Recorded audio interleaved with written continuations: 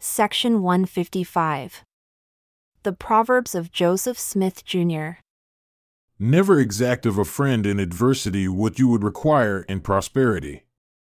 If a man prove himself to be honest in his deal, and an enemy come upon him wickedly, through fraud or false pretenses, and, because he is stronger than he, maketh him his prisoner and spoil him with his goods, never say unto that man in the day of his adversity, Pay me what thou owest, for if thou doest it, thou addest a deeper wound, and condemnation shall come upon thee, and the riches shall be justified in the days of thine adversity if they mock at thee. Never afflict thy soul for what an enemy hath put it out of thy power to do, if thy desires are ever so just.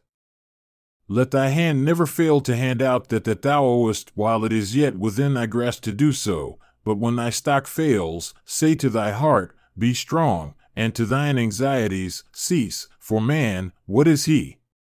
He is but dumb upon the earth, and although he demand of thee the cattle of 1,000 hills, he cannot possess himself of his own life. God made him and thee, and gave all things in common.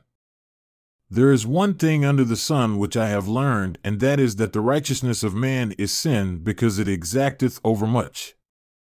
Nevertheless, the righteousness of God is just because it exacteth nothing at all, but sendeth the rain on the just and the unjust, seed time and harvest, for all of which man is ungrateful. The finest steel doth show a brighter polish the more you rub the same, e'en so, in love, rebuke will ne'er demolish a wise man's goodly name. For a man to be a great man, he must not dwell upon small things, though he may enjoy them.